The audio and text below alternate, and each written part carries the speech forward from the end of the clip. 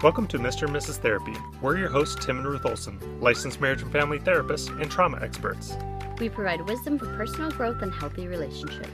Stick with us and you'll gain practical tools and insights that will help you be a healthier and happier you. Hey everyone, welcome back to our podcast. Thank you so much for joining us. We're going to be talking about EMDR, which stands for Eye Movement Desensitization and Reprocessing. And because there's so much to talk about, we're actually going to break this into several different parts. We'll be talking about it a lot throughout our podcast, really because it's changed our lives. It's changed our lives personally. It's changed our practice and how we treat clients. It's changed just our friends and our family and the people around us as we've used this treatment on them. And so it really has been a life changer for us. And so we're going to share a lot about it. And I think the best way to really share about it is through stories. So we're going to talk about the basics of what EMDR is. We're going to share most of it through stories and testimonials and things that we've experienced personally. Today will be mostly about the experiences that we've experienced as a family. Absolutely. EMDR has just been an invaluable skill that we have learned. And when we started off the last podcast, we were talking about a story about how our son had gotten attacked by hornets and then had kind of developed a little bit of an aversion to hornets and bees, and now he was uncomfortable with it. And so today we're going to talk a little bit about the resolution to that. And so I remember one day we were just kind of walking out in our backyard, and there's just bees humming around, and I could just see he was nervous. He didn't really want to be out there. Instead of just kind of pressing through and telling him, don't worry about the bees, because I knew telling him don't worry about the bees wasn't going to solve any of his problems. He still had this mechanism in his brain that was triggering him off to be uncomfortable about it. It wasn't just that he was choosing to be uncomfortable. He couldn't choose not to be uncomfortable because of that incident when he got attacked by a bunch of hornets. So I brought him inside to get him prepared to process through some of his memories and work through EMDR to help heal kind of some of the trauma that he went through with that hornet attack. And so we sat down, we started kind of processing through. At the beginning of the processing, he was very nervous, he was very uncomfortable. He was thinking and talking a lot about the negative incident, talking a lot about his fears about it. And then shortly after that, not too long in, when you do EMDR with kids, it really seems to be a short process most of the time. Adults can take a little bit longer, but we were sitting there, we were working on it for maybe 20 or 30 minutes. We were talking about bees. I think I even brought up a video and showed him a video of bees, asked him, how are you feeling? He said, I'm feeling fine. And then I think it was the next day or 2 days later, we were walking outside again in our backyard and the bees were humming on the bushes nearby. And he's kind of just walking a little bit up in front of me. And then he just all of a sudden kind of jumps and gently kicks the tree and says, hi, bees. And then he kind of just keeps walking on. And so from that point forward, he really hasn't had any level of fear or discomfort with the bees. You can even see that difference where it's like he's even willing to do something that's maybe even a little bit risky, where he kind of jumped and sidekicked the tree a little bit. He's being playful with the bees as opposed to like fearful and worried and scared of the bees. And so it was this dramatic shift that happened from just a little bit ago where he was very uncomfortable, he was nervous, he didn't want to play outside in the backyard because bees were there, to where he's even willing to kind of tempt the bees a little bit by kind of kicking the tree a little bit. That's just a quick little example of how dramatic the shift can be when you go through an EMDR experience. I wasn't home when Tim did this EMDR on Caleb, but he sent me a text about it, and then later on he was telling me about it, and I could totally picture Caleb doing that because that's how he was before he started being afraid of bees and hornets. I just think that it was so cool to be able to see the drastic change in him. Let's talk a little bit about EMDR and just the basics of it. So EMDR is an 8-phase treatment, and typically most of the time will be spent in the middle where it's the reprocessing, the desensitization phase. But just so you know what they are, the first phase is history and treatment planning, and this is where we really get a full view of who you are. And we don't want to just jump right in. We want to make sure that we know your history and we develop a treatment plan with kind of attention to those traumatic events to be able to reprocess them. But we also assess your internal and external resources. And I think I always tell my patients that we want to have a good history so that we can figure out and try to assess what's the best place to start to get you the best result. And then the second phase is preparation. And this is just where we explain what EMDR therapy is and the whole process, just kind of set your expectations, get you a little familiar with it. We address any concerns you have, maybe questions, and we set up your coping skills to make sure that you have the coping skills, because there will be a lot of emotional disturbance that rise as we're talking about trauma. Phase 3 is the assessment phase, and this is where we set up the target memory that we're going to work on. We identify the feelings, the images, the beliefs you have about it, the sensations you have on your body, what you're experiencing. We rate a couple of different things, and we just set up that target memory so we can go into the next phase, which is desensitization. In phase 4, this is where the desensitization begins. Now, desensitization is taking a memory that has emotional charge to it and then processing through it so that that emotional charge decreases. The way I like to explain it is, when you're in the assessment phase, your brain is setting up an equation that it's got to go about solving. And then when you're in the desensitization phase, that's where your brain is actually now solving that equation. And then at the end, when it comes to the conclusion, that's when you have this resolution feeling from the emotions. But how you go about getting that desensitization part is basically you're going to let your brain or let your mind take you on a journey. You're not trying to guide or direct the process in any way. When we set up that equation in the assessment phase, now just in desensitization, you're letting your brain kind of just walk you through this process until it's resolved. And there's a couple factors that will help us figure out when it's resolved. But basically, I want to explain a little bit more about what's happening in this desensitization phase, because it's a little bit unusual.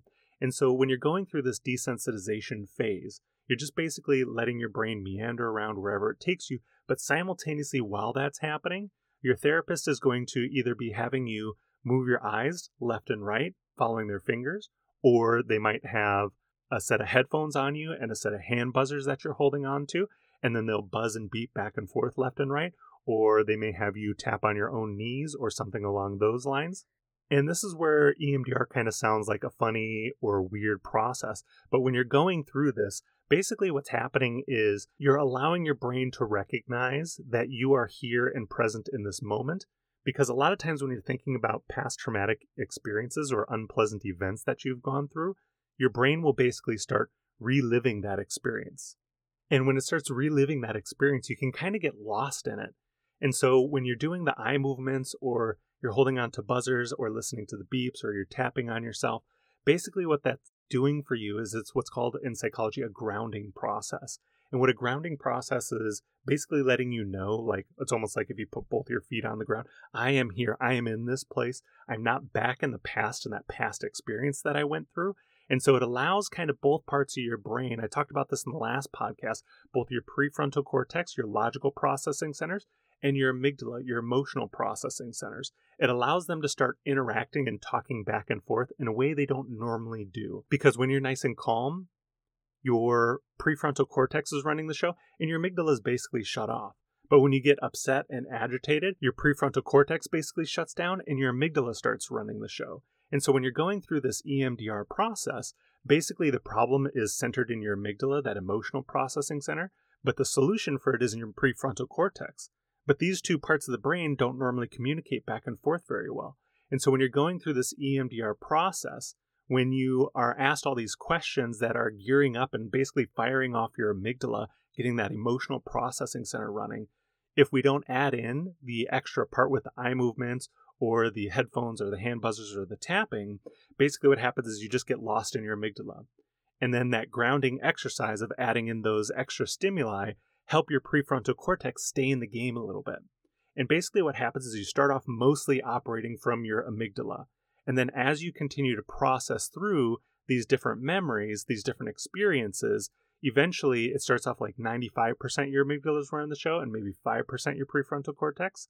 And then later it will be 20% your prefrontal cortex and 80% your amygdala. And then eventually there'll be this switch that kind of happens where all of a sudden now your prefrontal cortex is now starting to run the majority of the show and your amygdala is starting to be on the back burner.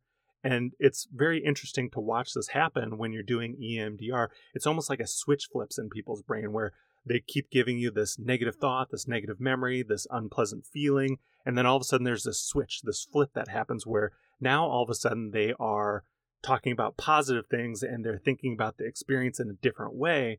But unfortunately, and I always tell this to my patients, there's no way to get to that positive flip without first going through and experiencing and processing all of the negative emotions that are attached to that. This is the part that people can get very uncomfortable with, because when you go into EMDR, I've even had patients tell me, and Ruth, I'm sure this is the same thing for you, that they started feeling good after our last session, but then coming up closer to the day they have to come see me again, their anxiety starts to rise. It's basically their brain saying, uh-oh, we're going to be working on this again. Let's get ready. Yeah, for sure. I've seen a lot of clients who have told me, I can't sleep the night before I see you, or I've had such a great week, except for the last couple of days, knowing that I'm going to come in here and see you. And it's a really tough thing because we're going to help you out, or your EMDR therapist is going to help you out. But going into therapy is not always just about feeling good in the moment. It's about getting in and fixing the root cause of some of your traumas and discomfort. And then once those things are fixed, then you generally have this just more positive attitude. Things are less triggering. You're able to deal with and cope with a lot more. But again, the unfortunate part is there is this phase or this time where it can be unpleasant and difficult to work through it. Yeah, so this is where most of the time is spent, where you're really reprocessing through that memory. You're desensitizing the experience that you've had with this disturbing event. So in the assessment phase, like I said, we will rate a couple of things, and that's one of the things we rate is how disturbing does this event feel to you in that moment when you think of whatever the negative belief is that goes with it. And this is where we really desensitize it and get it to a lower level. And so when you think of a target memory, what we're doing is, yes, we're talking about that memory, but really what we're trying to hit is the belief behind that memory. So for example, in this situation of the bees with my son, the target memory was the bees and the swarm of bees that was chasing him and that experience he had. But the belief behind it was probably, I'm in danger. And this is where, when we set up that memory and we had you rate different things, we had you identify the negative belief, which was that I'm in danger. And now we're doing the opposite. We're strengthening a positive belief that you want to associate with that memory. So instead of I'm in danger, typically it's the opposite, like I am safe. Or it could be it's over, I'm safe now. And in this phase of installation, it's where we strengthen that positive belief until it feels completely true to them. And this is the most gratifying part from a therapist's point of view, because all this work, kind of some of the torment and torture you may be going through in the EMDR process when you are desensitizing, the installation phase is where we really get to see these positive changes start to happen, where your brain just starts working in this different way. Basically, we've gone in and we've kind of reprogrammed how your brain is associating with these negative beliefs and then transferring it over to these positive beliefs. And so something that can draw out a very negative thought or feeling, now all of a sudden, it doesn't have that power anymore. And then these positive feelings, they start having this power. So it's not just a logical shift, it's also an emotional shift from the negative to the positive. It's not that I just don't feel negative anymore. It's now, in place of the negative, I feel positive. Phase number 6 is the body scan. So in this phase, we ask you to think about that target memory that we've processed and the positive belief, and you scan your body from head to toe just to see if there's any lingering disturbance that you still are experiencing. And we'll kind of process through that until we get to a place where you no longer feel it on your body. Phase 7 is closure, and this is where, whether or not we have completed the reprocessing for this memory, we need to close it out for that session, that therapy session, and bring you to a state of calm. Because we don't want to bring all this stuff up and then send you back into the world where you are experiencing all the trauma again. We want to bring you to that state of calm and relaxation and make sure that you are able to manage and handle going forward. So how do we know that this target memory has been processed completely? It's when you feel neutral about that memory, where you can think about the memory and you don't feel any disturbance about it. And the positive belief feels completely true. And then the last part is where your body feels completely clear of the disturbance. So this is actually my favorite part, because this is where clients can really see a difference, where they started off as a high disturbance, this traumatic event. They thought, when we started this, there's no way this is going to be completely gone. I'm always going to feel some way about this and feel disturbed about this at some level. And then to be able to get to this point where they not only feel nothing about it, but have a positive belief associated with it and took the good from it that they needed and got rid of the bad, that is such an exciting thing to see for my clients. Oh, I totally agree. I see my clients all the time and they're processing. They're like, this is never going to not feel bad. And some of the most horrific things that people have gone through, it's understandable where you think, that's going to be with me for the rest of my life. I'm never going to forget this feeling. I'm never going to not feel bad when I think or when I talk about it or when someone says something about it. But then it's always so interesting. That always seems to come up shortly before they're just about done processing through the negative. And then I always like to look back with them and say, just 20 minutes ago, you said there's no way you were going to feel better about it. And now here we are just a short 20 minutes later, and this thing does not bother you anymore. And phase 8 is the final phase. This is reevaluation. This is where you just kind of talk about recently processed memories to ensure that the distress is still low and that the positive cognitions are still strong. We talk about future targets, maybe different directions we're going to go, different things that have come up in the processing that maybe are its own target. This is really a reevaluation of your goals, the targets you've already talked about, and where you want to go from here. So that's the basic 8 phases of EMDR. And remember that when we talk about trauma, it's not necessarily the textbook definition of trauma, but it really is any disturbing event that you've experienced that you can feel on your body, or when you think of it and you bring it up, you feel a disturbance. And so that's what EMDR will focus on and help with. Thank you for joining us for this episode about EMDR, and we'll see you in the next one. Thank you so much for tuning into this episode of Mr. and Mrs. Therapy. If you enjoyed this podcast or found it helpful, we'd love for you to take some time and leave us a review on Apple Podcast. If you have a question or a topic you'd like discussed in future episodes, visit our Facebook group, Mr. and Mrs. Therapy Podcast, and let us know. Disclaimer: although we are mental health providers, this podcast is for informational purposes only and is not intended to provide diagnosis or treatment. Please seek professional help if you're struggling with persistent mental health issues, chronic marital issues, or call the National Suicide Hotline at 988 if you are contemplating suicide.